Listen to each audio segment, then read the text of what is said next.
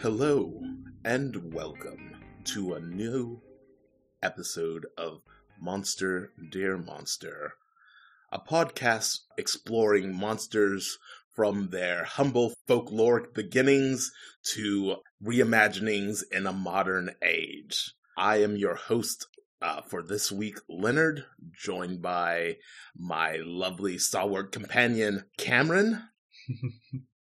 Hello. And this is a unplanned Monster Dear Monster, Why is Leonard This Way special, because today we will be covering a personal favorite film of mine from my childhood, Walt Disney's 1985 classic, Return to Oz. Yes. Oh man, this is good. We are also Daveless. We are. The rudders are off. This is Monster Dear Monster After Dark edition. A tornado came and lifted Dave's house from very, very carefully. Dave's house has been lifted very carefully. Yes. All its contents are still in boxes. Yes. And is currently transporting it somewhere across central USA, I think. I don't remember where Dave lives. Lives somewhere over in that big country of yours. Yes. The gigantic, massive land that we inhabit. Yes, and because of that, because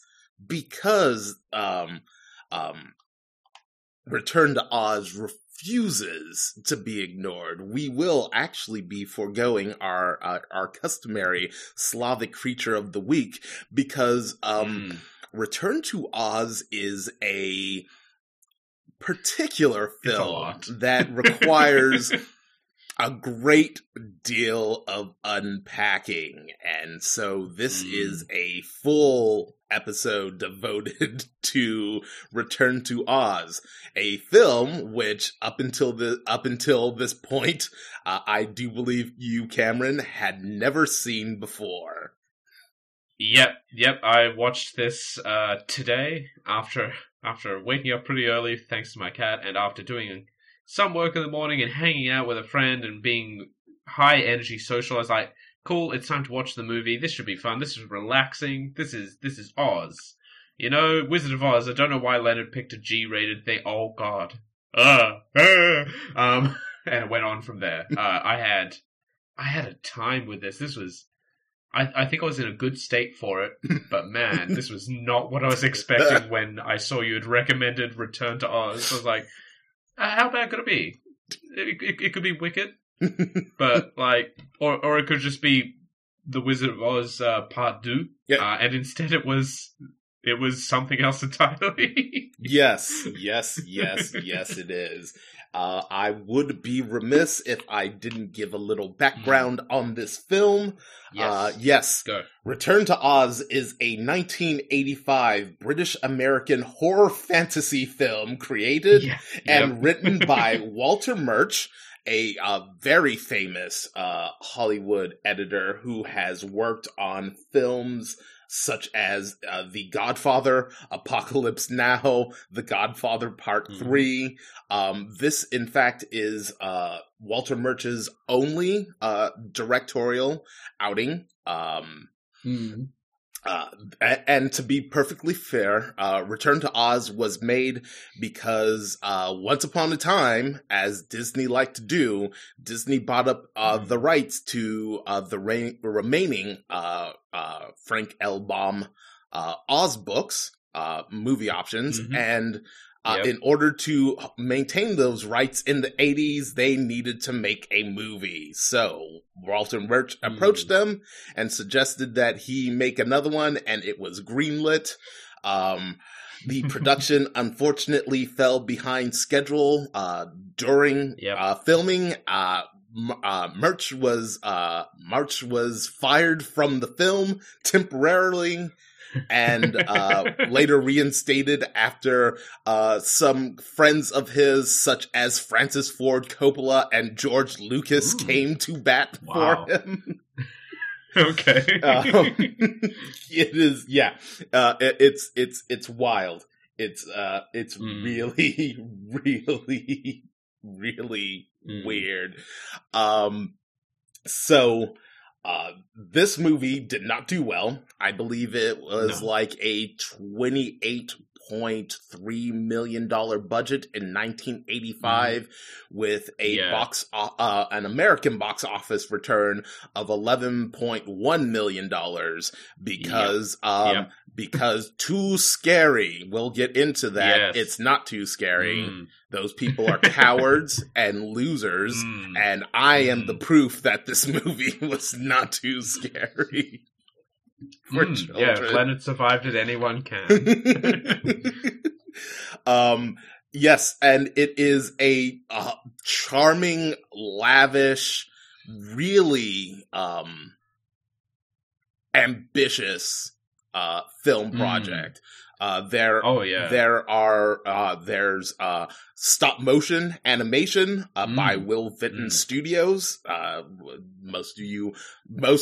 I was going to make a Californian Raisins reference as a point of reference in the year of our Lord 2020, and actually say to the audience listening, and Will Vinton Studios, who you may remember, created the California Raisins, because I really expect people to remember the California Raisins in 2020.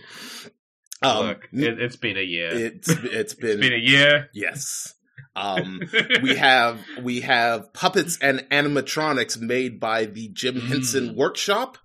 I knew that was so good for a reason. Yeah, there's a very good reason why they look so good. In fact, a character, a very prominent character, is voiced by the son of Jim and Linda Henson. Oh, yes.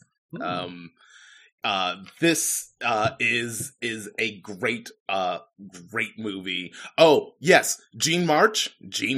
Hey, you want a follow up for your Wicked Witch of the West? How about you just get the evil sorceress from Willow to play the new evil witch? Very famous British actress, has been in, I believe, in a number of the older 70s, 80s Doctor Who. Yes, she is one of my. We'll get into it, but she does in fact don two of my favorite outfits in cinema history in this movie. Yes, I think it is. Oh, yes. And most importantly, in the role of Dorothy Gale, we have one Fairuza Balk, whom you might remember from films such as The Craft and American History X, playing Dorothy Gale in her film debut. This is Fairuza Balk's first film ever. Playing Dorothy, and it is great. So yes, let's unpack Return to Oz, because movie instills joy within the husk that I call me. Fair enough. So Cameron, I even though I'm hosting this episode, I really want to get your perspective from a first time viewer of this film. So let's get into it, because I'm super interested. So, this is obviously a sequel to The Wizard of Oz. And as mentioned earlier on, this is a horror fantasy sequel, so we start getting a little more real immediately in this. Dorothy, it's 6 months later. she still can't sleep through the night. She's still going on and on about the wonderful creatures and friends she met in Oz. And her aunt and uncle are not very fond of this. There's a lot of trouble happening in the family's work, mostly because their house disappeared during a tornado, which, fair enough. God, having 2 mortgages in 1899, I would assume is not a good thing. Going from 0 to 2 because of a natural disaster, real bad. Yep. I just want to point out one thing. Like, I think this is the thing that really just like sets the tone, which is Dorothy hasn't been sleeping, so she has like the darkest, like baggiest insomnia eyes I have ever seen on a child. And that is like your tone setter for this ain't your parents' Wizard of Oz, kids. Yep.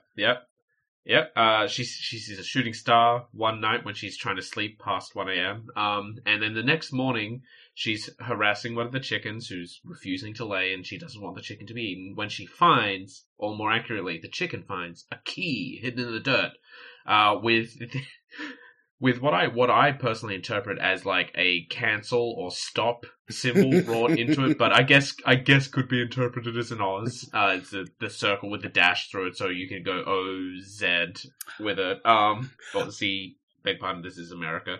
I must stop you right there, Cameron, because this chicken is an important character and must be named. This is Belinda, the now infertile old hen who is constantly being threatened to be stewed because she has stopped laying eggs. This chicken and this chicken's name is important because this character is central to the plot of this film. Oh yeah. Yeah, this is we get a poultry ex machina at some point. We get well foreshadowed. We get Chekhov's chicken. Yeah, Chekhov's chicken. Oh god, that's beautiful. We get Chekhov's chicken with Belinda.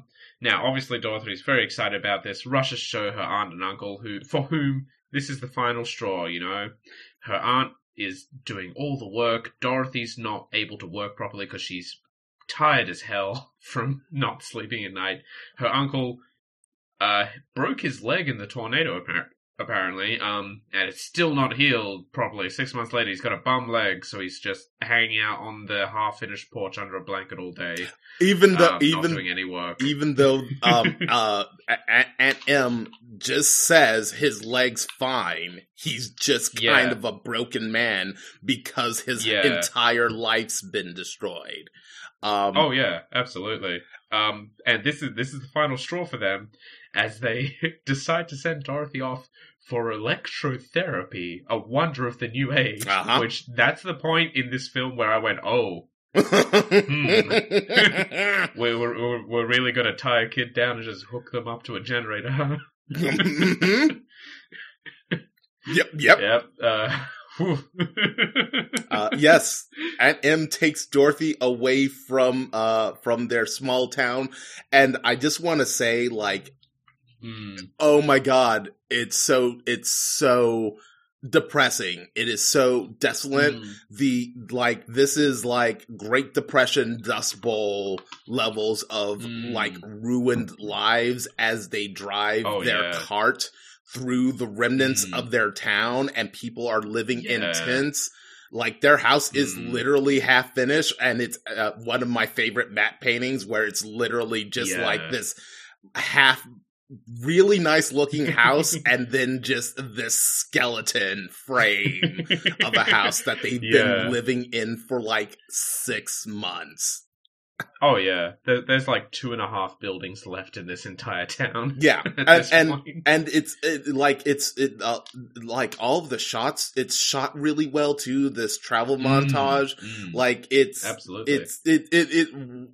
First and foremost, this is a really, really pretty, beautiful, well shot film. We'll get into a sequence, numerous sequences in a space that I can't believe they managed to film without capturing the camera in it. Yeah. But yeah. Oh, man. They, Aunt Em is like, yep, love my niece, but this Oz stuff has to stop. So, listen, doctors know. It's like the edge of the 20th century. Doctors know what they're doing. Yeah. We'll just take you and you'll be fine. Yeah, listen, all your problems are caused by bad brain currents, bad brain electricity after you hit your head in the tornado. So we're just going to give you a little more electricity and just siphon away those bad thoughts, and it'll all be fine. This is how science is done. Yes, and the doctor is one Dr. Worley, played by Nicol Williamson, who is fantastic in his dual roles in this film. But we'll get to that. And so this is one of the things about this film that really sticks with me even after, especially after reviewing it, which is the Dr. Williamson's a bad guy, but he isn't mustache twirlingly evil. He's done some pretty questionable things, but he actually believes in the science, I think. Yeah. So it's I get that vibe too. So it's not like your dog bit me, so I'm gonna have it murdered. It's listen. It's like 1899. We're trying to do the best that we can. I'm trying to cure your niece's mental illness. Yes. But the only way I know how is by putting her in the electric stretcher. And also I really love that he's got the machine there. He's got the electroshock machine, and he tries to tries to kid friendly it up. He's like, look at these dials. Those are his eyes. And this must be his nose. And look, this volt regulator that I'm cranking, that's his tongue. It's just his mouth and tongue. I'm like, all right. Oh my god. But yes. Yeah, it's a time. Yes. And Dorothy just explains what happened. Oh, I love that. So this movie skews significantly closer to the actual Oz books, than the MGM Judy Garland, film did. So I like that when the scene where Dorothy is talking about Oz, she's just like, yeah, and the Tin Woodsman, like, he cut off his leg, so he just replaced it with tin. And then a witch enchanted his hacks, and he just started cutting off body parts and replacing them with tin. I'm like, that's right. I forgot. Oz is really kind of... the real backstory. I'm like, Oz is actually kind of really messed up and really terrible. I can understand. I can understand why your aunt and uncle are concerned for your mental health if you're telling them the straight up Oz stories. When I was taken away in the tornado, the first thing I did was murder a woman by dropping bombs on her. It only got worse from there, Aunt and Uncle. Are you listening? But yes, so Dorothy is left at essentially it's a sanatorium. It's a mental asylum kind of thing. Yes. They're just trying whatever they can at this point. She has a brief and what I would call somewhat authoritarian interaction with the head nurse, who just takes her to her room and says, wait here, you don't need your pale lunch, we'll feed you here, obviously. We do not abuse our patients. Red flag, red flag, red flag. Yeah, this is Nurse Wilson in the... one of my favorite cinema costuming outfits of all time. Oh, it's so beautiful. It's so perfect for the character. It is this long dress with these devil horn shoulder pads, big shoulder pads to threaten the other evil nurses. Yep. The high nurse grows the largest shoulder pads. And it's got sound design incorporated too, because at one point, she's off down the corridor and you just hear it sweeping along. Yes. Like behind her is like this menacing noise of her slowly getting farther away and then slowly getting closer. And there's buckles on the front of it. It's real, like it's evocative of the Wicked Witch's outfit from the original Wizard of Oz, but it also just has this. There is a very subtle layer of 80s-ness over this film, even though it is ostensibly a period piece. Her outfit is exquisite, and every single time I see it, I'm just like, can somebody steal this for right now? I bet this would look really good right now. Somebody should steal this outfit and use it for something. Oh, yeah. That's a 2020 pandemic look, if there's ever been one. We are also introduced to the highly unpleasant sound cue that will resonate throughout the entire rest of the film, which is the sound of squeaky hospital gurney wheels. Yep. Don't like that. Not a fan of that noise.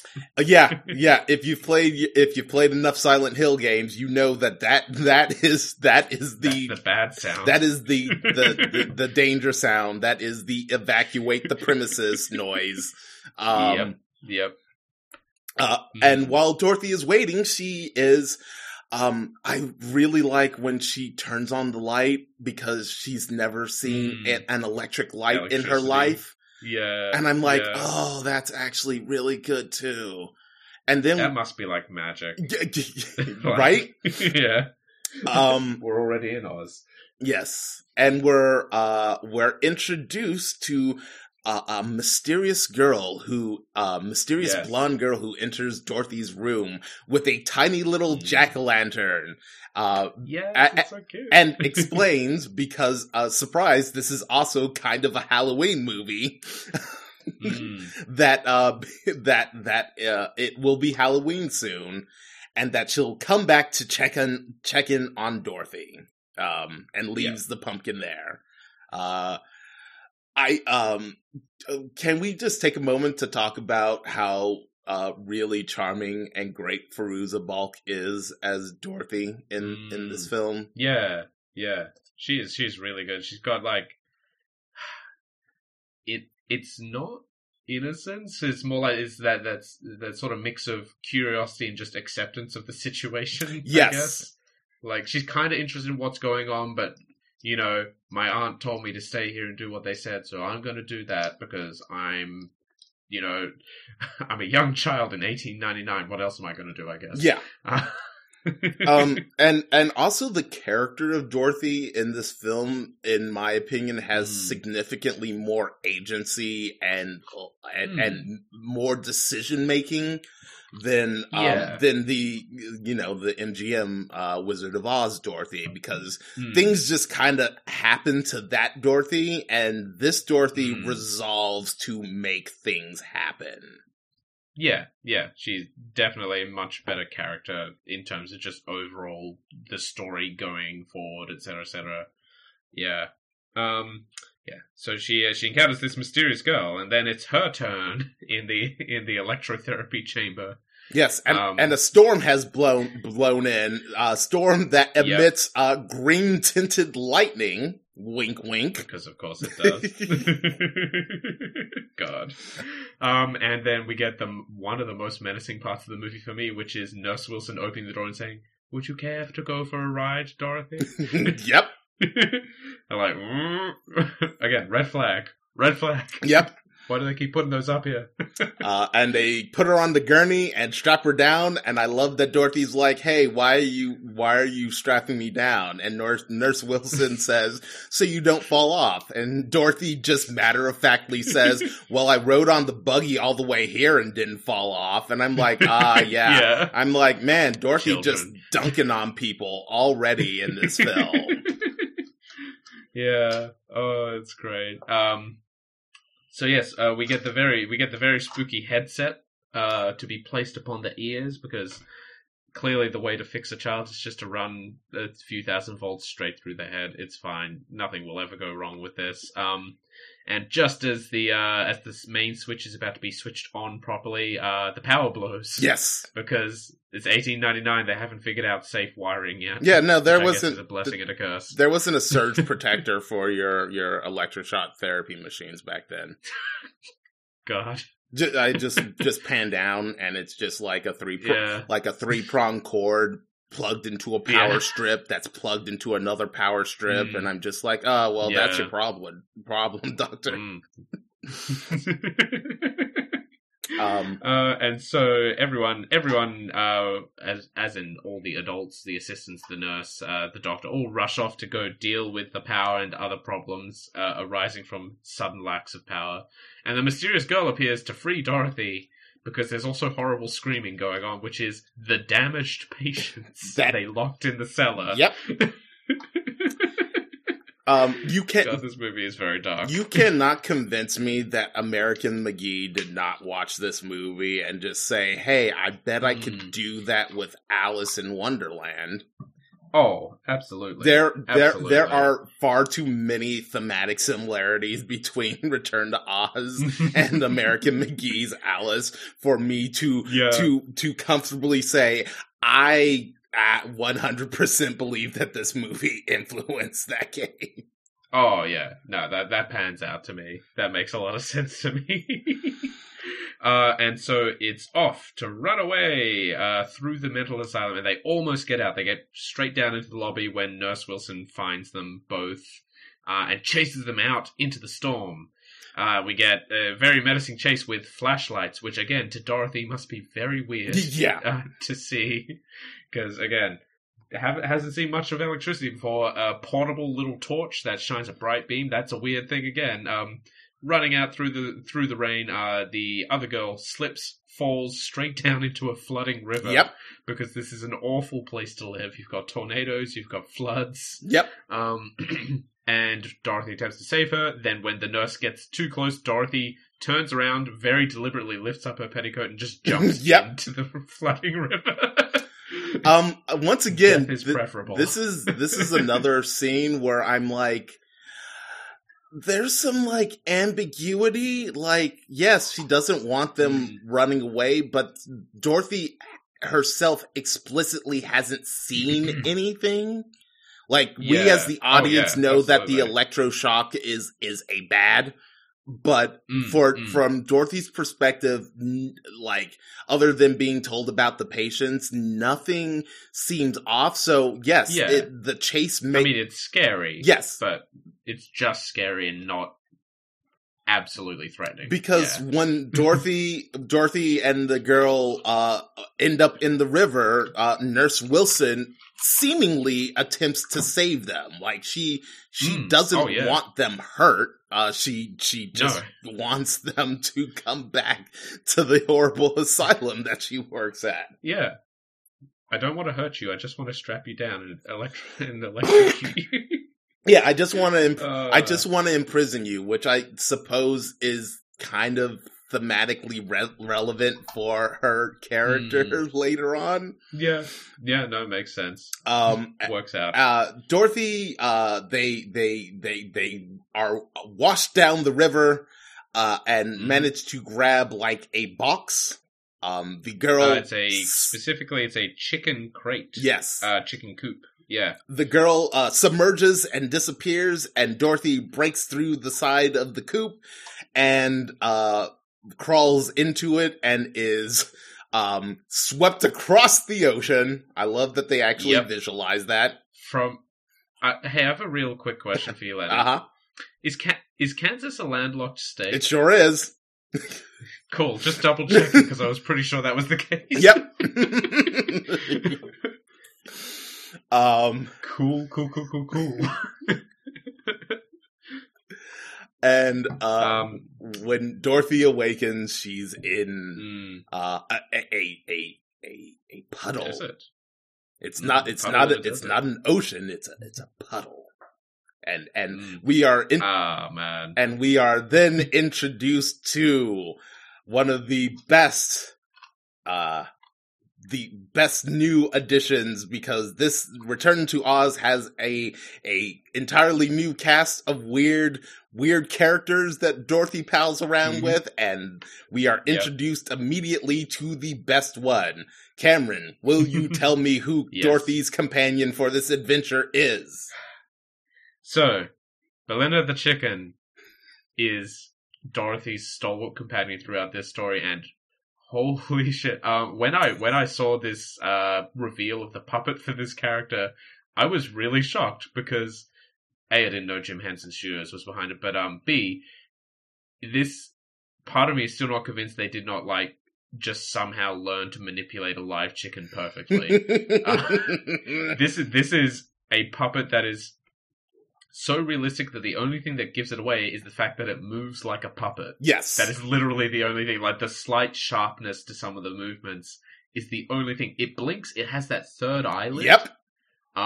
It looks alive. The wattle and the crest are they have blood in them. They're all puffed up like they normally would be in the sun. Her skin goes pale occasionally and is sometimes more red. As again, the chickens I had chickens. I know a lot of things about chickens. I'm someone who's had chickens for 10 years. This is just a live ass chicken. It's not a puppet. I'm so confused by this puppet. It's incredibly good. We did this in 1985, and yet we had the Thing prequel with terrible CGI. I'm still confused. And Belinda is the sassy, wisecracking, talking chicken companion. Yes, you heard me correctly. Oh man, she's so good. She is really fantastic, and I actually really love that they set this up, because when Dorothy's talking about Oz, she also tells the doctor, she's like, yeah, by the way, all animals can just talk in Oz, so by virtue of being in Oz, you chicken, you old chicken who we threatened to murder, now have speech and agency, and you can tell us what you think, and you think everything kind of stinks. Yeah, that's a chicken. That pans out. And then we are introduced to the first threat, a bizarre, ever looming threat that is just introduced in this film, and I thought was complete nonsense until I discovered that in fact it was a real thing from Oz. The Deadly Desert, which is a seemingly endless desert that surrounds Oz, which is the most nightmarish concept I've ever thought about. Which is, hey, guess what? Did you step in the deadly desert? You're dead now. You are turned into sand and become part of the desert immediately. And I love, which is oof. And I love that it is just like a hard cut to the biome. It is like a Minecraft map where there's one patch of green and the rest is just sand, and it is delineated by just a straight line of this good, this bad. Yeah.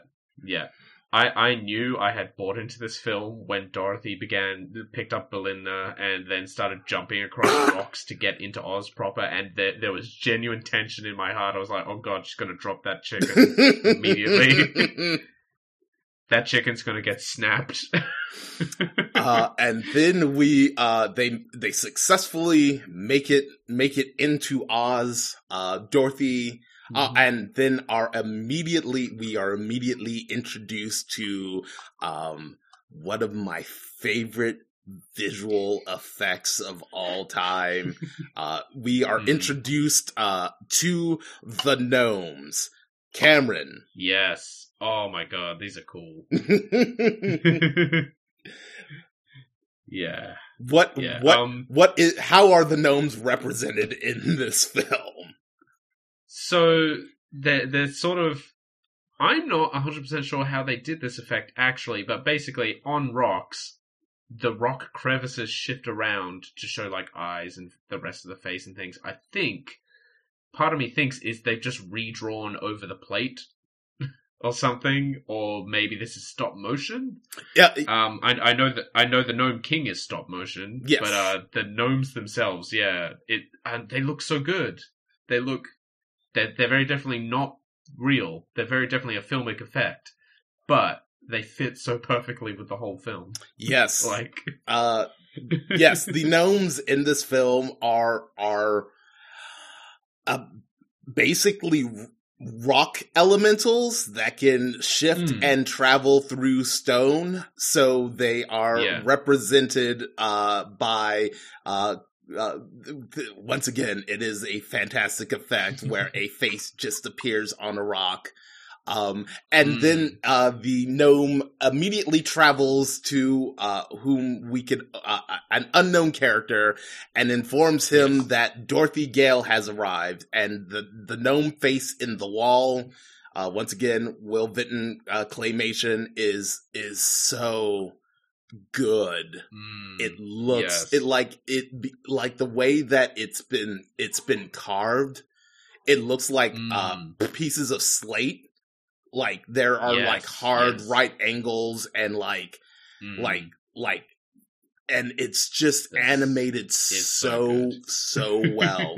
And he also informs that this is the gnome says that he's reporting to his king and informs the gnome king that Dorothy Gale has returned and that she has a chicken with her. A chicken with her. Does not please the gnome king whatsoever. It's the dumbest plot point, but sure. Make it work. Make it work to get the chicken. No, this is so this was something that I was like, man, I kind of wish like somebody had just kind of made a series of Wizard of Oz movies of any capacity, just because I am now in love with the idea that Dorothy Gale can now just murder people in the most innocuous way humanly possible. Yep. And I think that would be a really good thing to go with for a series of Oz movies. Dorothy finds a lunch pail tree, which is charming. Yes. It is absolutely... I love the lunch pail tree. It is absolutely charming. Lunch pails grow like apples. Their leaves are napkins. The inside looks like a piece of fruit a ham sandwich. And has a ham sandwich in it. Oh, man. Yeah, this is, again, one of those super child fantasy thing. Imagine if your lunch grew on a tree, and it's so good. Yep. And so Dorothy and Belinda embark to find out what is going on in Oz, because something seems amiss. Dorothy was convinced when she saw the shooting star that her friends were calling for her help, and she has now returned to Oz. And as she travels through the woods, she happens upon her old house in the middle of the forest. Now I know what you're thinking. If you're going off of the original Wizard of Oz, there should be a town here, a town full of munchkins, but nope, it is just an overgrown forest that has completely engulfed Dorothy's house. She shows Belinda her old bedroom before glancing over and discovering the completely and utterly raised yellow brick road. Yeah, this is the Wizard of Oz if it went through the Last of Us treatment. Yes. And I love that Belinda's like, why are you so upset? It's just a pile of yellow bricks. And I'm like, yes, chicken. Because you have absolutely no emotional attachment or context for any of this. So, exactly. It does seem really silly that she's crying over this pile of yellow bricks. Yeah. And so Dorothy once again follows the yellow brick road, and the entire journey of the Wizard of Oz is done in about 2 minutes. Yes. She reaches the Emerald City. And again, it's gotten the Last of Us treatment. It's half torn down. It's overgrown. It's filled with statues. Yes. And it seems basically everyone alive has turned to stone. They find the Tin Man. They find the Cowardly Lion.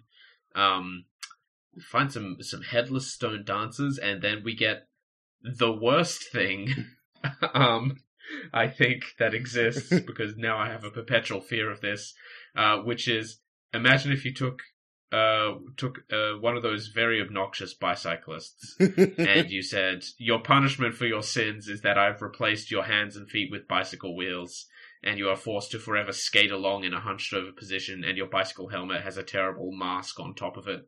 But even worse, your face is still just in the bicycle helmet, so you can look up and yell at people. The wheelers are terrible, and I hate them because they're great. These things are a menace. So I love the whalers because they're so I just want to go back to the Emerald City really quick. Emerald City couches in a lot of World War II iconography, I think, because it literally looks like it has been bombed like London during World War II. There's graffiti that just says "Beware the Whalers," and I'm like, man, the Whalers, I'm like, man, that's 80s. And then you see the Whalers, and you're like, yeah, that's the 80s, all right. That's that Gary Wheelers open inside. That's that Gary Newman, Klaus Naomi nonsense. Look at that punk face makeup that they're wearing. Oh yeah. Tufts of pink and blue hair everywhere. And yes, and they are awful, awful nightmarish creatures that every single one of their wheels makes that squeaky wheel noise. They also screech like squeaky wheels, like as a signal to call other ones. Like the Wheelers are essentially Silent Hill monsters before Silent Hill. Yeah. It's Silent Hill monsters if Silent Hill really invested in bright colors every now and again. Yeah, they are. They are really awful, and I really like that because these are actors wearing like prosthetics. That their arms and legs are also unnaturally long too. Yeah, they actually they remind me of Mad Max Fury Road, the stilt people. Oh yeah, except they just have wheels instead of stilts. Yep, it's awful. And they chase Dorothy, and they're like, "You've stolen from the Gnome King. Isn't that a lunch pail that you stole from him? Isn't that a chicken? Don't you know chickens are illegal in Oz?" Yeah. Oh, just again, it seems like a totally random piece of nonsense they're just throwing out there. It's so good. Yeah. Like, again, confronted with absolute insanity, honestly, between these creatures and everything they're saying. Dorothy does the only reasonable thing, finds a small chink in a wall and remembers the key she got at the start of the movie, and very quickly unlocks a secret passage within which to hide. And then we meet a very good round friend named TikTok. TikTok is best boy. Yeah, that's fair. That's a fair assessment. He's just a round sort of bronze. I'm gonna go with brass. Either bronze or copper shaped friend. Yeah, coppery maybe. Yeah, sort of. He's a wind-up soldier. He is the Army of Oz. Yes, by himself. Just him. Yes. So he has three keys that you can turn. One is for thinking, one is for speaking, one is for acting. He needs all three to be powered up to be like fully operational. And from him, we get the very tragic backstory of the Scarecrow locked him away in here for when Dorothy came back, and basically things started going bad. There was no one left to wind him up once everyone started turning to stone. So he walked around looking for people until his acting stopped. And then he shouted for people to see if there were any survivors until his shouting stopped. And then he thought about what had happened until his thinking stopped. And then he woke up and Dorothy was there. Yep. Which is, he lives a terrifying existence. This man of metal. Here's a really interesting through line for all of Dorothy's companions in this film, which is their existences are all existential nightmares, unlike anything I've ever experienced. Yeah. Every single one of Dorothy's companions in this film, except with the exception of Belinda, who is the most well-adjusted. Note, the talking chicken is the most well-adjusted character in this film, are all living existential horror shows we will get. And to be fair, yes. To be fair, Belinda knows about fried chicken. Yes, that's true. She knows what the humans have done to her people.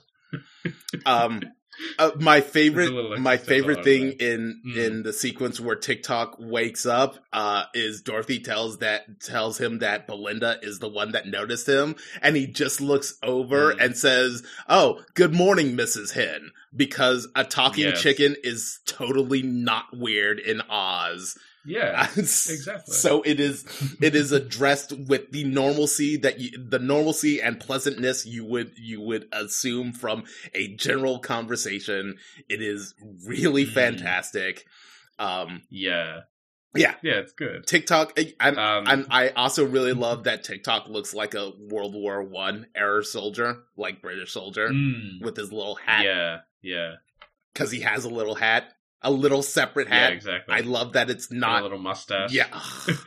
So TikTok is clearly like an actor in a suit that's been augmented with animatronics, but he's so good and charming. I'm just wondering how the actor walks. Yeah, that he has a very unique gait. Yep, that they use for a music cue. In fact, when he exits his storeroom, because his walking is he waddles. He's a Danny DeVito boy who waddles. And is also extremely dangerous when armed with a pail. Apparently. And is totally cool with not being alive, because TikTok's is constantly, man, being a living thing sucks. You're all you're all kind of idiots for being alive. Yeah.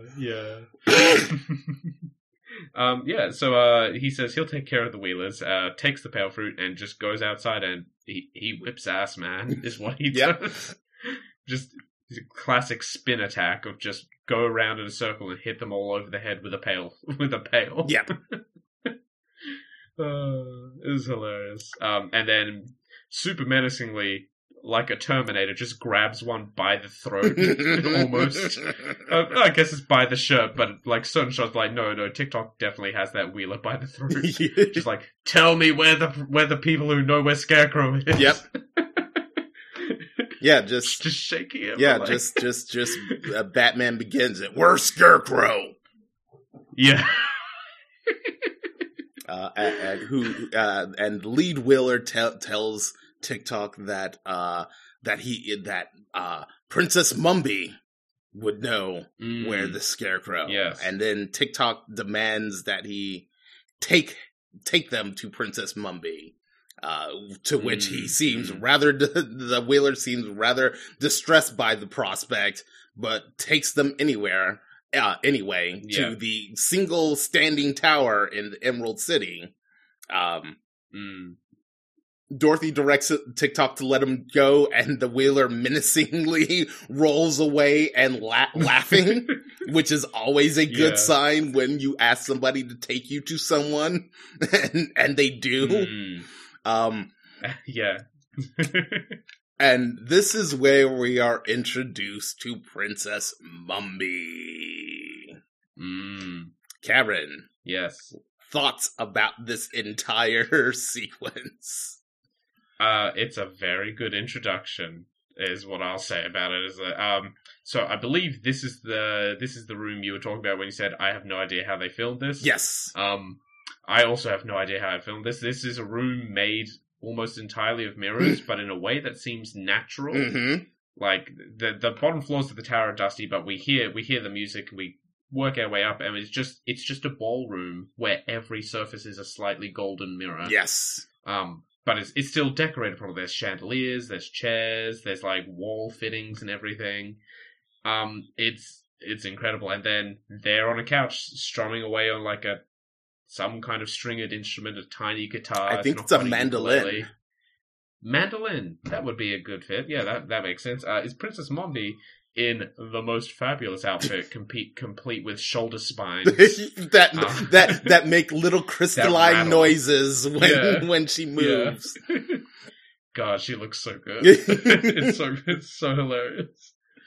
I actually had a moment. I was like, oh, this seems like a genuinely, perhaps a good character. A little quirky, but probably not a psychopath. My impression was completely wrong, of course. Yes, Princess Mumby, Dorothy's like, hey, are you Princess Mumby? And her immediate response is, help me rise. Yes. And just holds out a single hand. Yep. And Dorothy does, and she, Princess Mumby tells Dorothy that she can, her companions can stay here and that they will talk in an adjoining room. And while I go change into something more appropriate. Yeah, yes. And Cameron, were you expecting what the series of visuals that then preceded that statement? No, I wasn't, and I'm gonna have to use them for Dungeons and Dragons sometime because this is a power move and a half. So by changing it to something more appropriate, what Princess Mombi meant is that she has a suitable number, and by suitable number I mean 31 different heads for different occasions. And she's decided that for meeting with Dorothy Gale, a very important person, perhaps the number 4 is more suitable than this current one. And so she just has a gallery of heads in like little window boxes. Yes.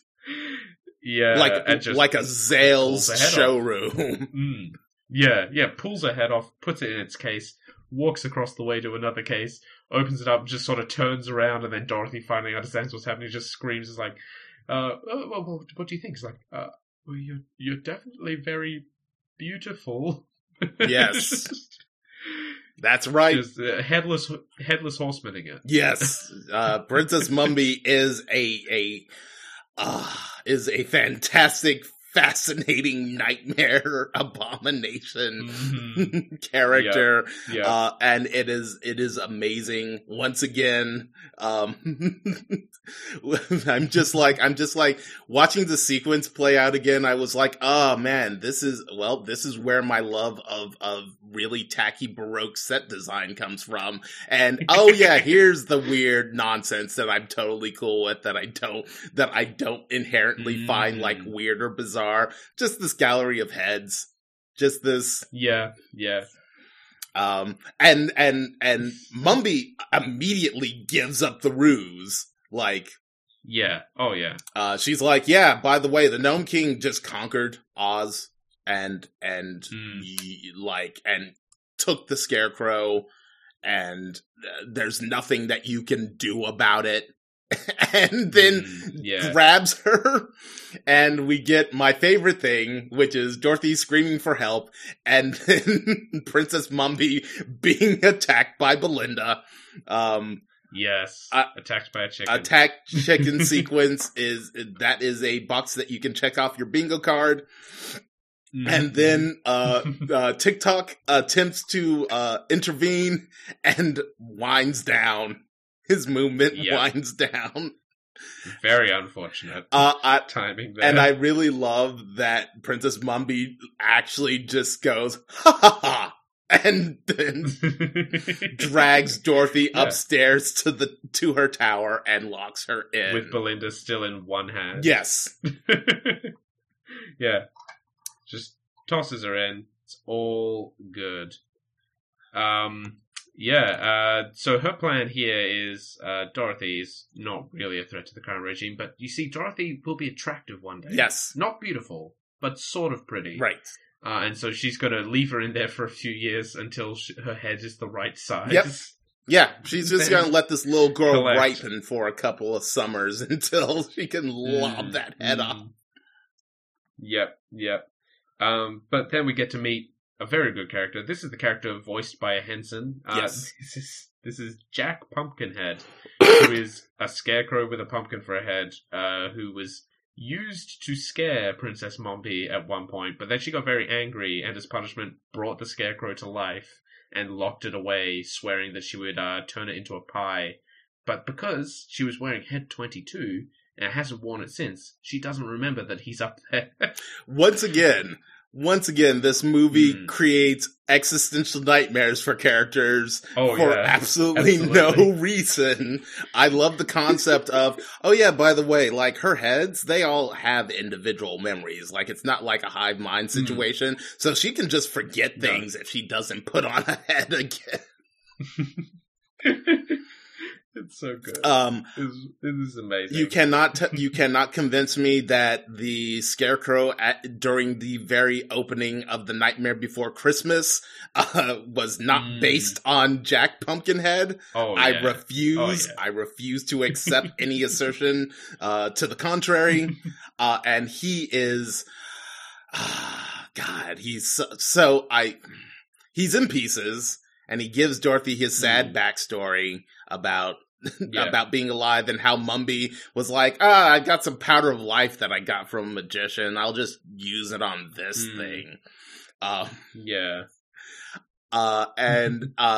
Dorothy puts him together, and the sequence where he stands up for the first time, I am thoroughly convinced because he is thinner in this shot than he is in any other shot in the movie, and I am thoroughly convinced that they actually made like a giant marionette to stand up. Oh yeah, it makes sense. And it's like perfect for the movement, and also the best thing about Jack is in fact Jack's pumpkin head, because his mouth doesn't move, he doesn't blink, but his head can squash and stretch to delineate emotion, and it is shockingly effective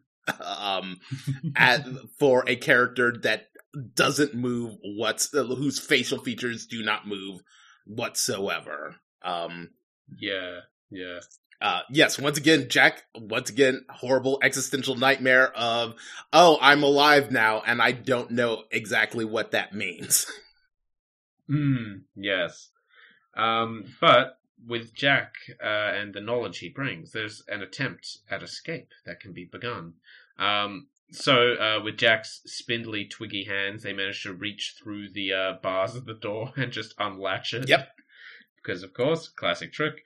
And then they sneak down, they rewind TikTok, or wind up TikToking, rewind might not be the right term there, and say, go with Jack, he'll tell you the plan. In classic heist fashion, we then smash cut to Jack going, so do you understand the plan? Yes. As they walk up the stairs. Yes. Which I think was great. Yeah, don't let us know too early. And they go back up to the room they're all locked in to start working on stuff, while Dorothy has to go steal the key, the ruby key, and henceforth from there steal the powder of life. Yes. From Princess Mombi's original head. It's kept in box number 1. Which we get the terrible knowledge that she sleeps with no head on. As well. Yes. And snores. Like that. And snores, which means that snore is just coming straight from a decapitation neck hole.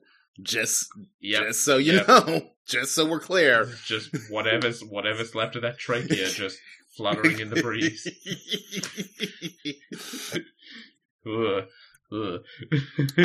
Now, Cameron, I want you to talk about this 3-minute sequence where this fantasy children's movie turns into a a legitimate horror movie. Tell me your thoughts watching this sequence.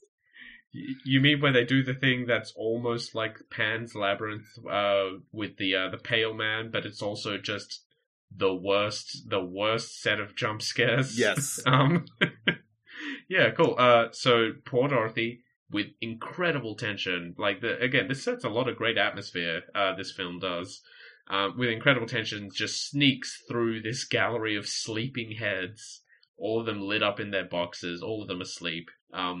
Unlocks box number 1, which is the only one you can't see into because it's got an actual mirror built into the door rather than a glass pane. Mm-hmm. And within is Nurse Wilson's head with a whole bunch of random junk. Because, it's Wizard of Oz. Of course, characters are based off real people. Yep. And reaching in for the life powder and does the most obvious thing of just tipping over this little tiny vial, and the severed head wakes up and screams. Dorothy Gale! And all the heads... And all the other heads wake up. And begin screaming. Yeah, and then the headless body stands up and begins full zombie shuffling towards her.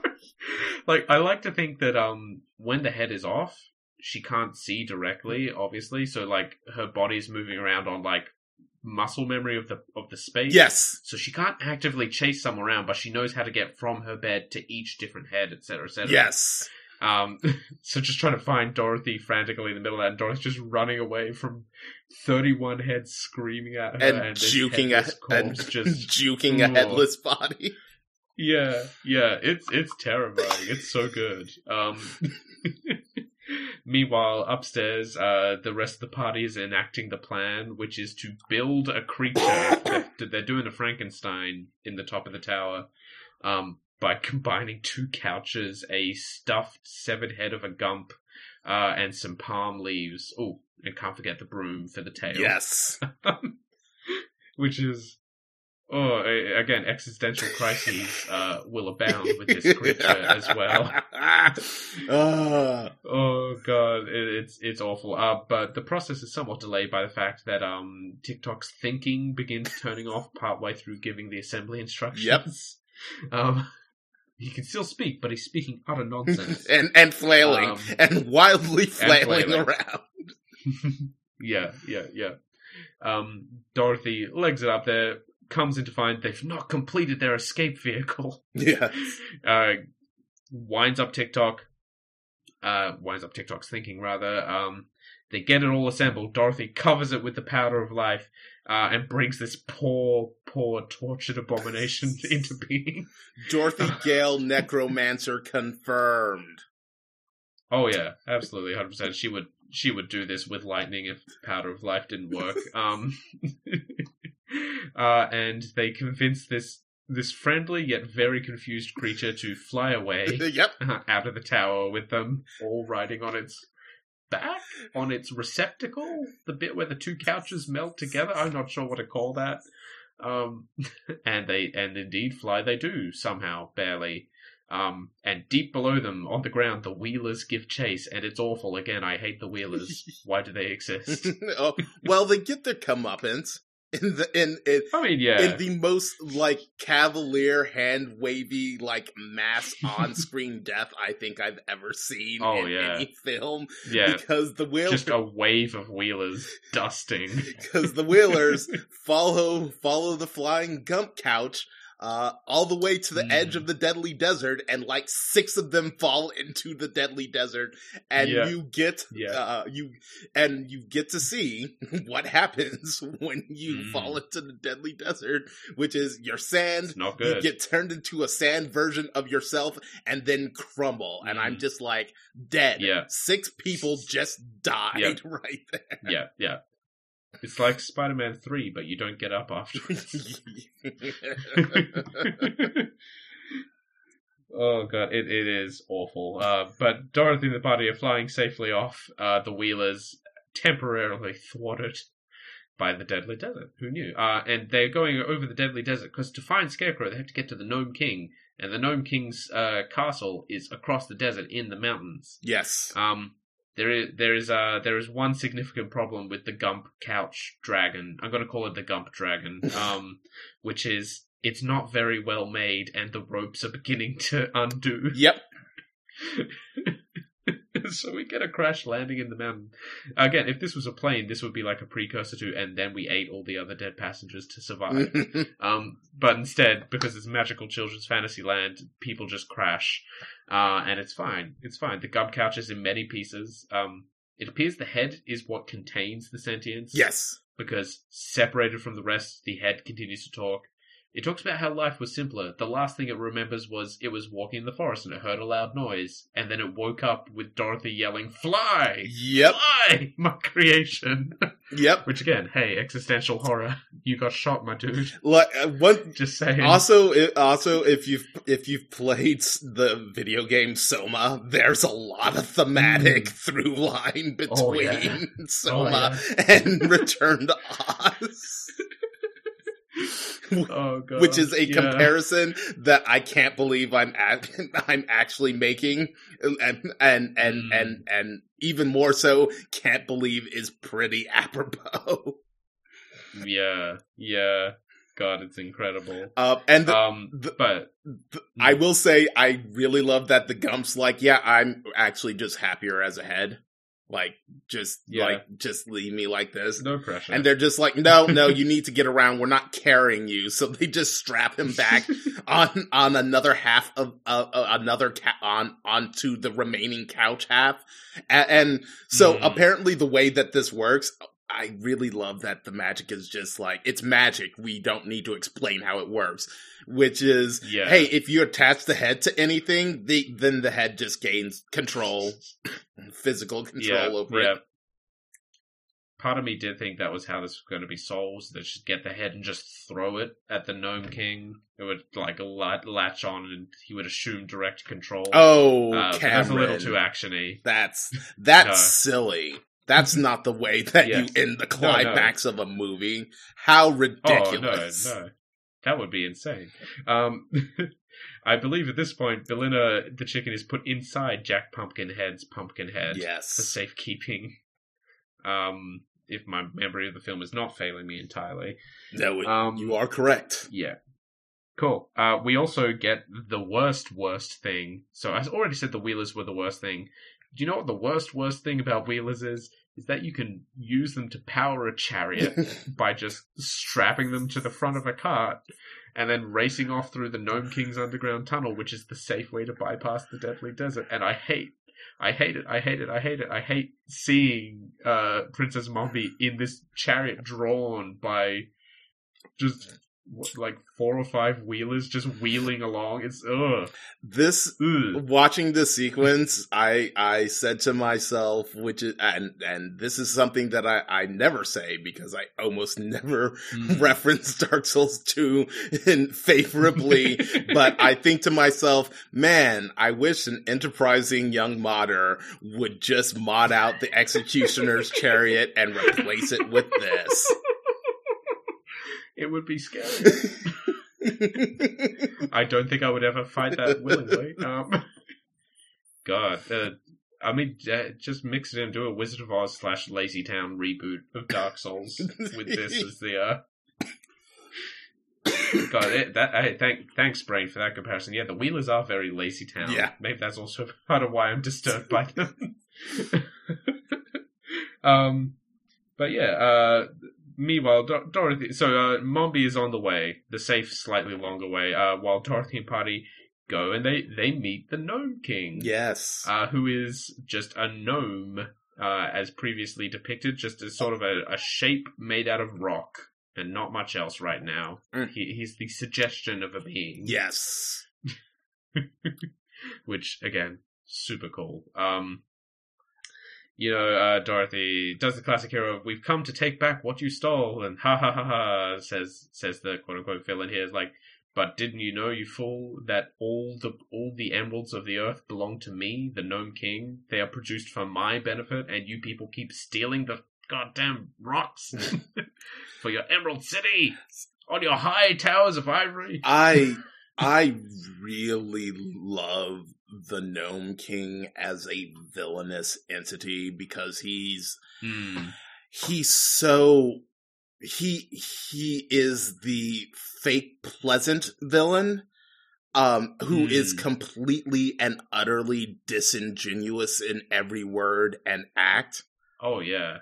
Yeah, absolutely. But he is really really engaging as a character. He like you said, he's like, but don't you know, all the emeralds, they came from my mountain.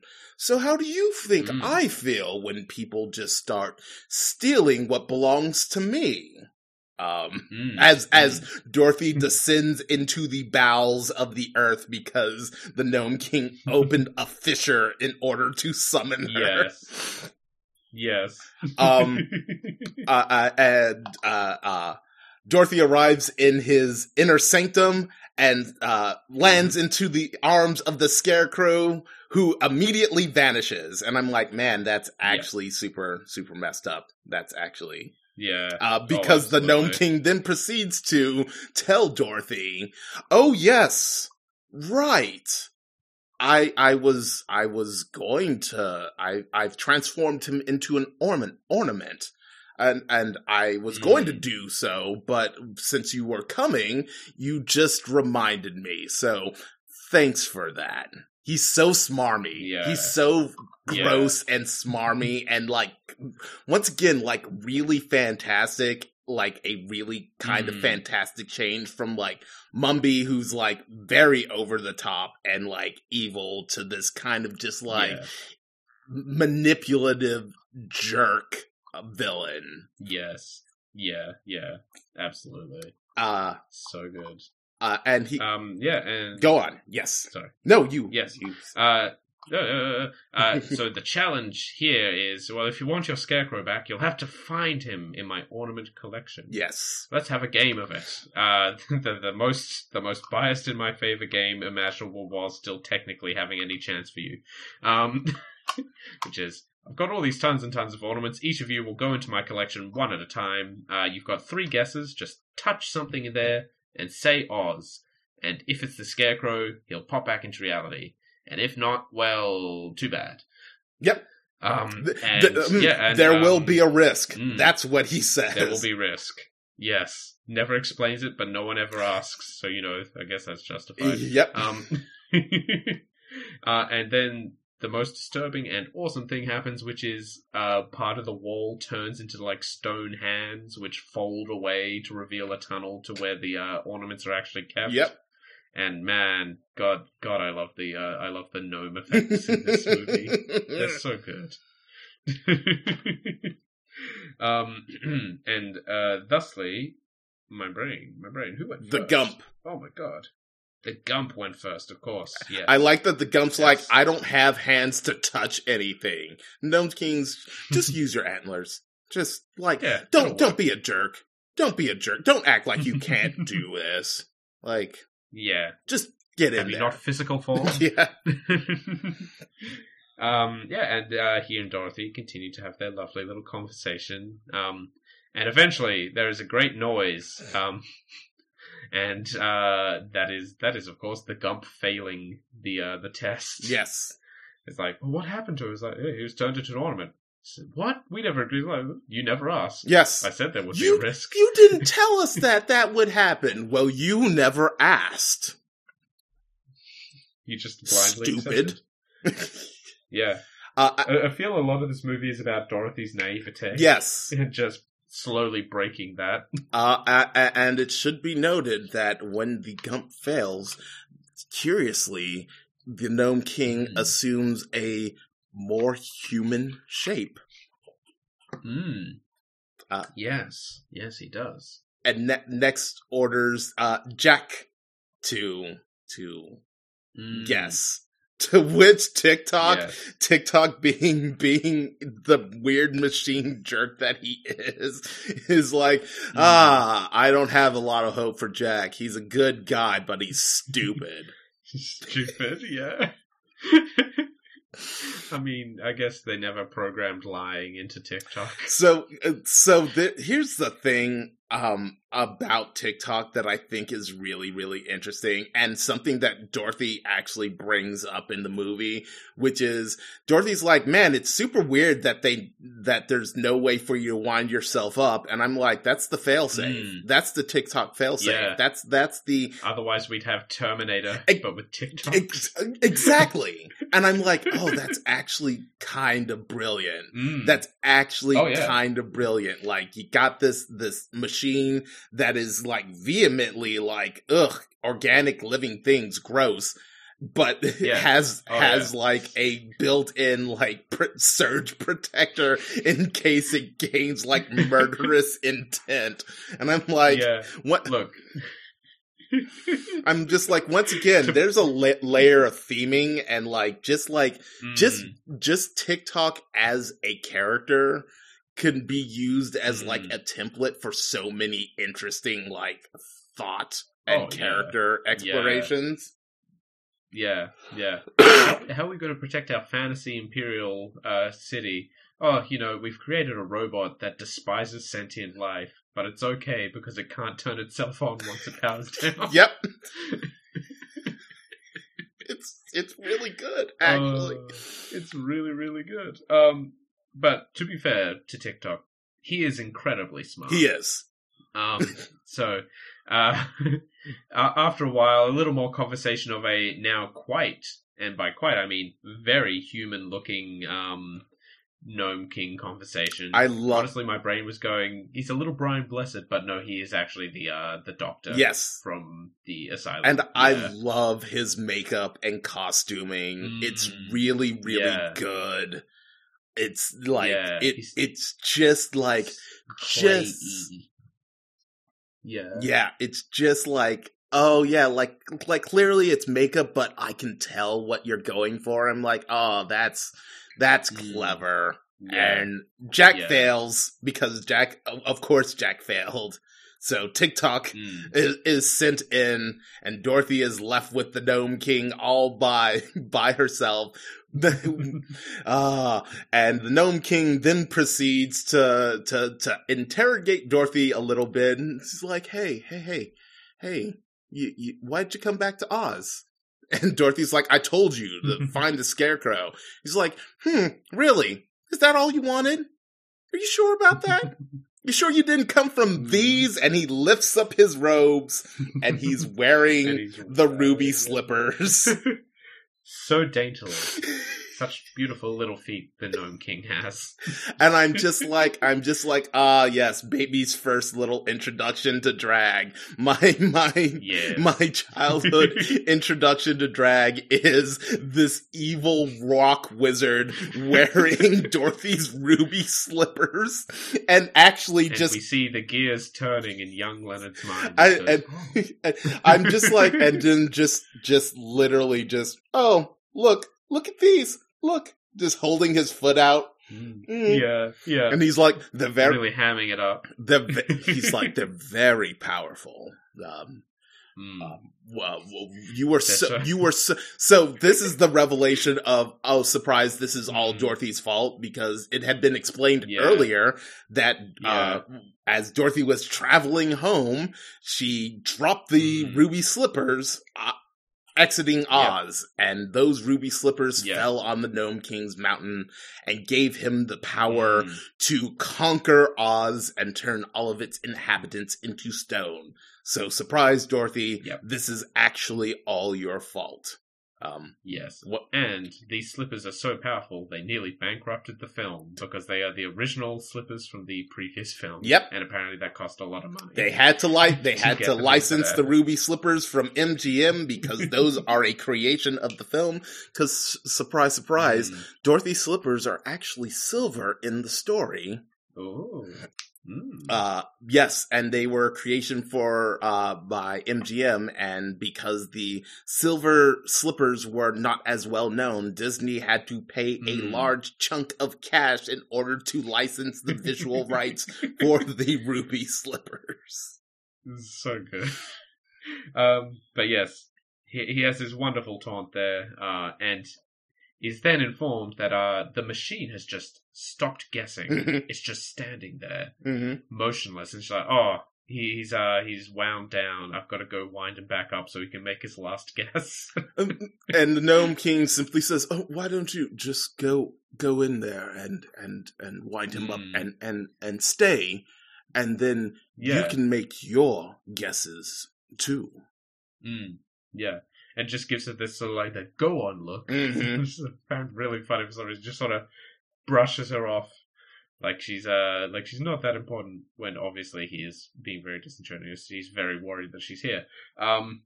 But this is TikTok being incredibly smart. Yes. He is not wound down. He's just pretending to have wound down so he can get Dorothy in here to observe the process of ornamentification.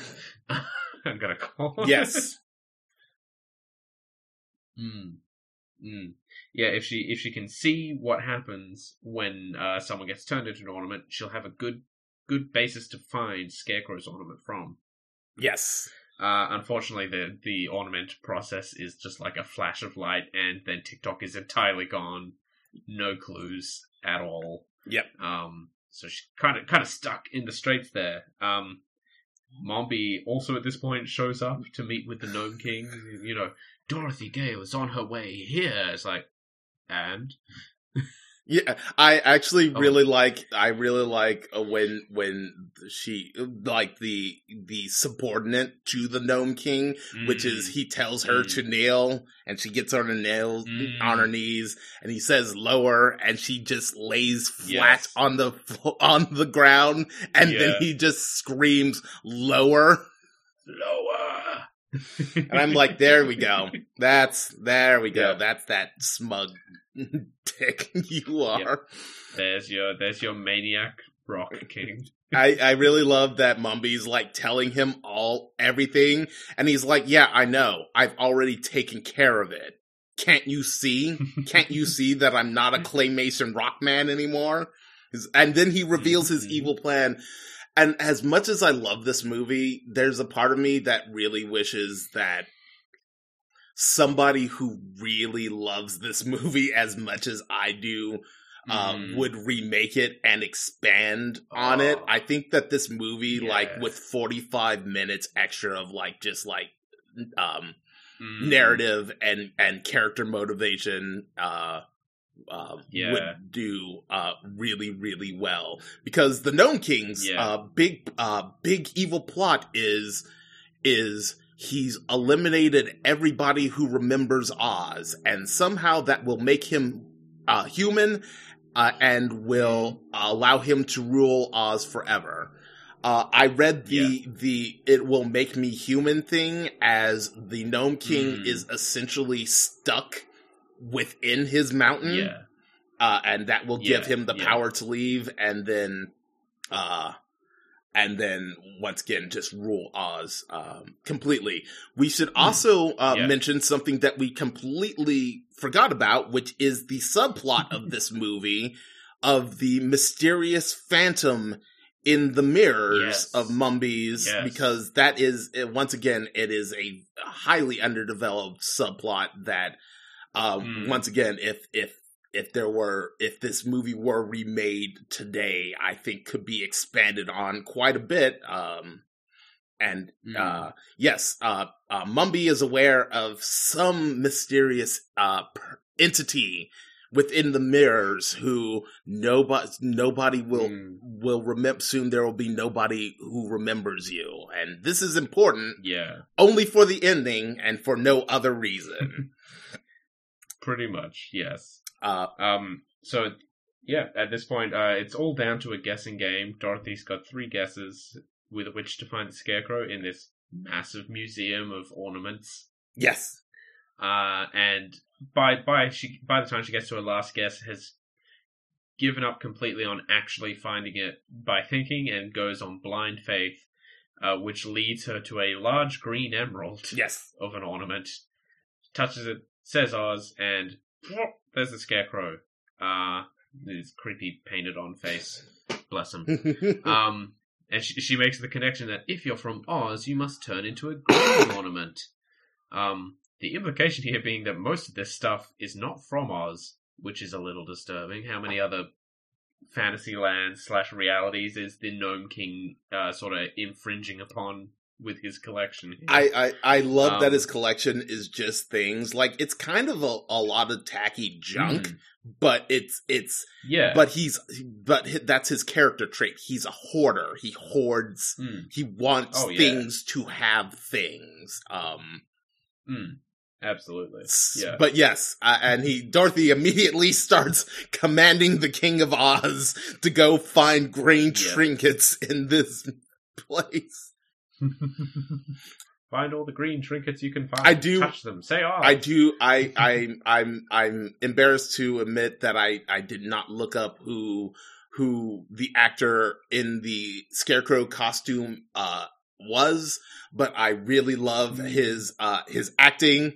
The Scarecrow has an appropriately floppy, lanky, weird gait to him. Like he is in fact just stuffed with straw.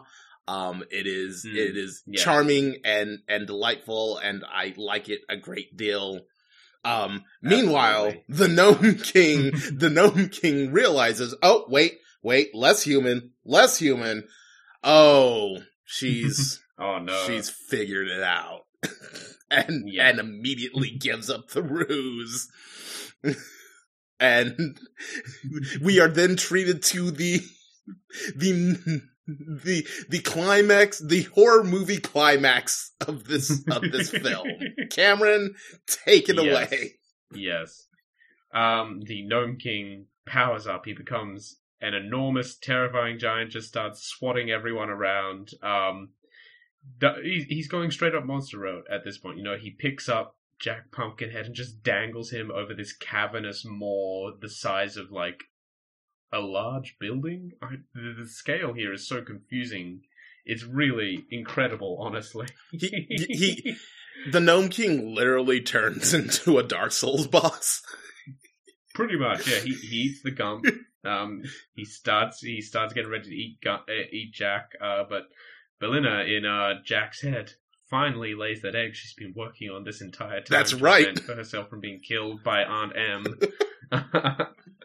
And it turns out the real climax is the way to beat this Dark Souls boss is eggs are poisonous to gnomes. Yep. Which is why chickens were outlawed. Yep. Because sure, why not? I just want to talk about the chase sequence right before this, where the gnomes attack. And are reaching out of the walls and the floors and the rocks to grab at our protagonist. Yep. And it is horrific and nightmarish and like terrifying in the best way possible. Pretty much, yes. There's one really fantastic shot of the wall, the camera panning across the wall as the gnomes reach out from the wall and then have to like dive under the molding and then reach out between the spaces in the molding. It's really fantastic. And the Gnome King dies super hard. Like it is a rough, ugly, unpleasant death. I really love his don't you know eggs are poison to gnomes as his face literally his rocky face literally disintegrates into a skull and crumbles to dust. Yeah. The spectre of death has been visited. Oh my god. Nightmare slain. Nightmare slain. Item discovered. Ruby slippers. I wish for us to all return to the restored Emerald City. Yep. Click, click. Yep. Click. It has to be 3. And so they are. And everything's back to normal. The the Emerald City is restored. Everyone is returned to life, including the decapitated dancing girls, because this is a children's film after all. Yes. Oh, absolutely. Yeah. Hey, I watched this on YouTube for kids, just so everyone knows. This is freely available to anyone over the age of like 2, and that's probably fine. and we get a Star Wars celebration sequence, inauguration sequence at the end, that actually features a number of legitimate Oz characters in the background that are that don't get any speaking line, but are just there, and these are real, super real Oz characters. There are Munchkins there. There's the Tin Man, the Cowardly Lion, and the Scarecrow have all been restored. Fun fact for you, Cameron, not the Scarecrow, the Tin Man was played by Deep Roy, who you... Oh, wow. Yep. Yeah. For listeners, you may remember Deep Roy as all of the Oompa Loompas in the Tim Burton remake of Charlie and the Chocolate Factory. Yep. That was unexpected. It was super unexpected.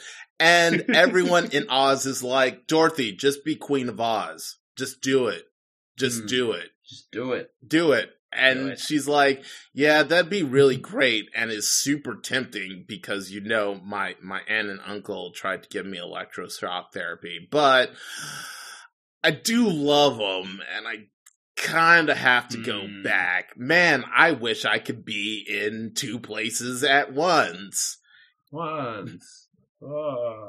Cue. And then, cue the figure in the mirror. Yes. Cue the introduction of the the underdeveloped secondary plot, who is Ozma of Oz, the true Queen of Oz, daughter of the former King of Oz before the wizard came. Mumby imprisoned her.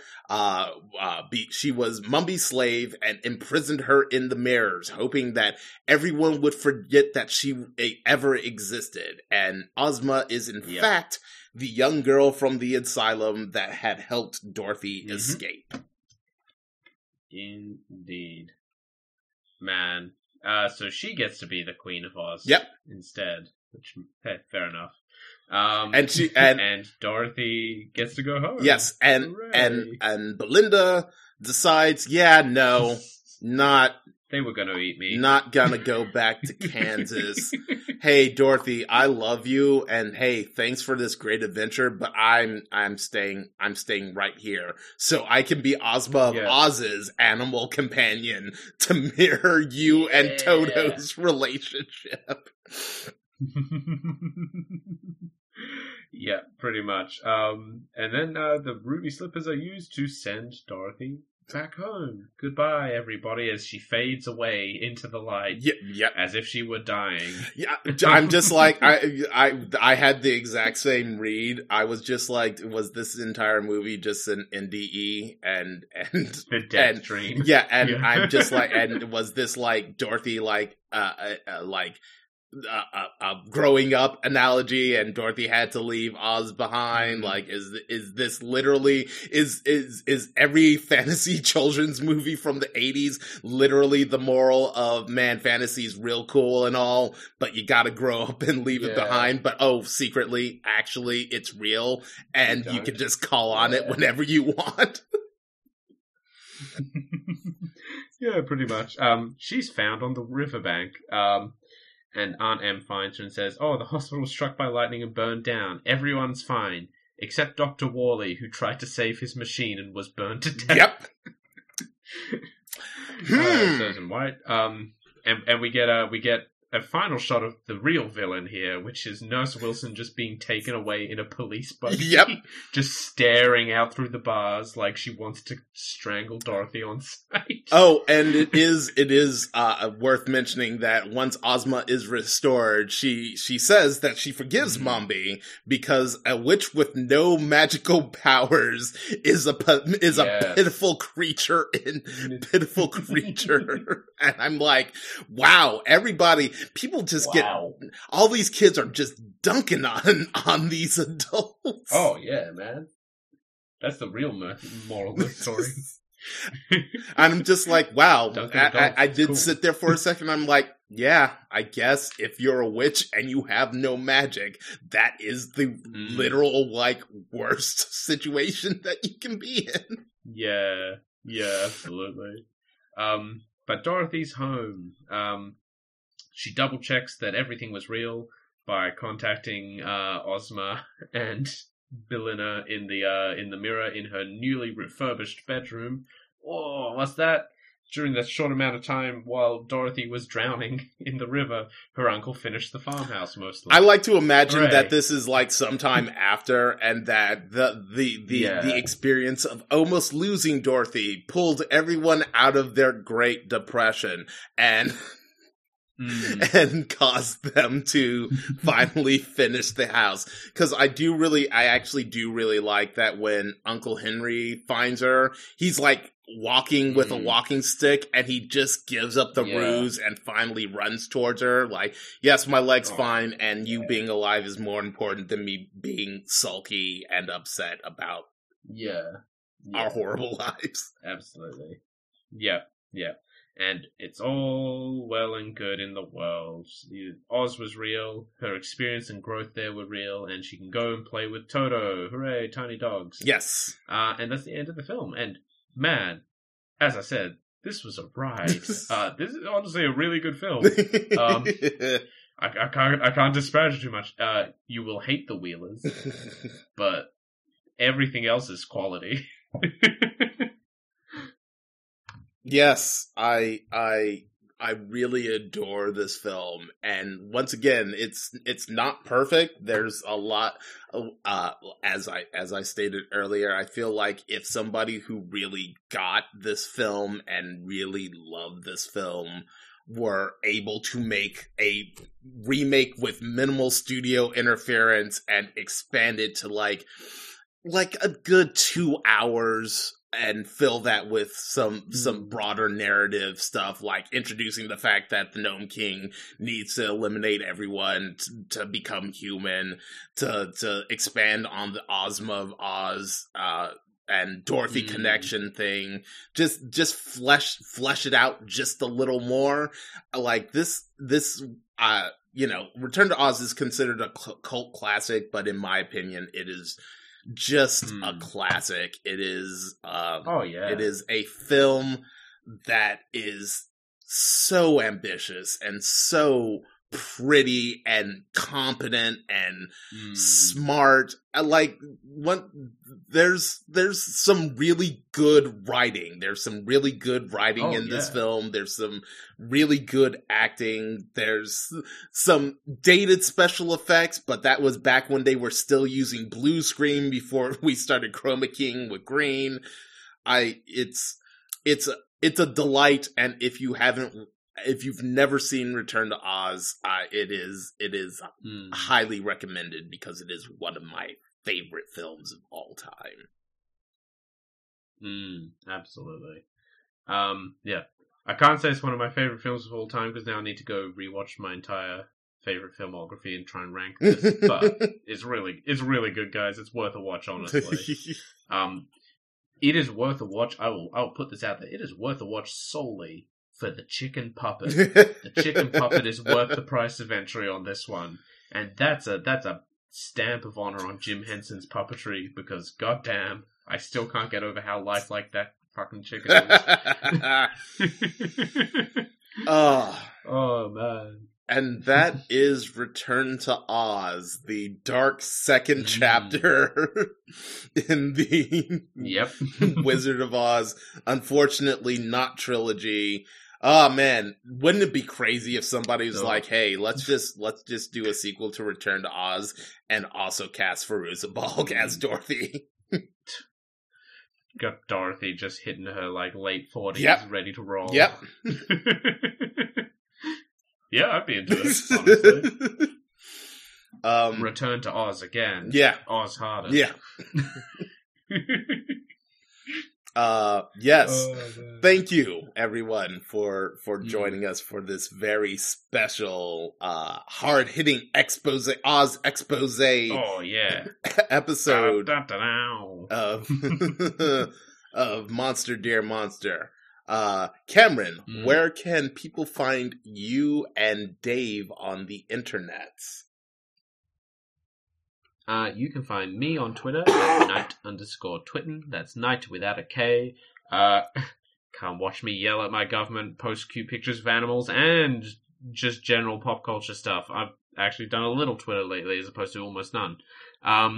You can follow our erstwhile co-host, just missing for hopefully just the one episode while he sorts out moving, Dave at Sentinaut_plus on Twitter. He's worth a follow. You get some muscle Dave every now and again. It's pretty good, honestly. And you can find the show on Twitter at mon_dmonster or at monsterdeer.monster as the website. Leonard, where can you and your numerous magnificent works be found?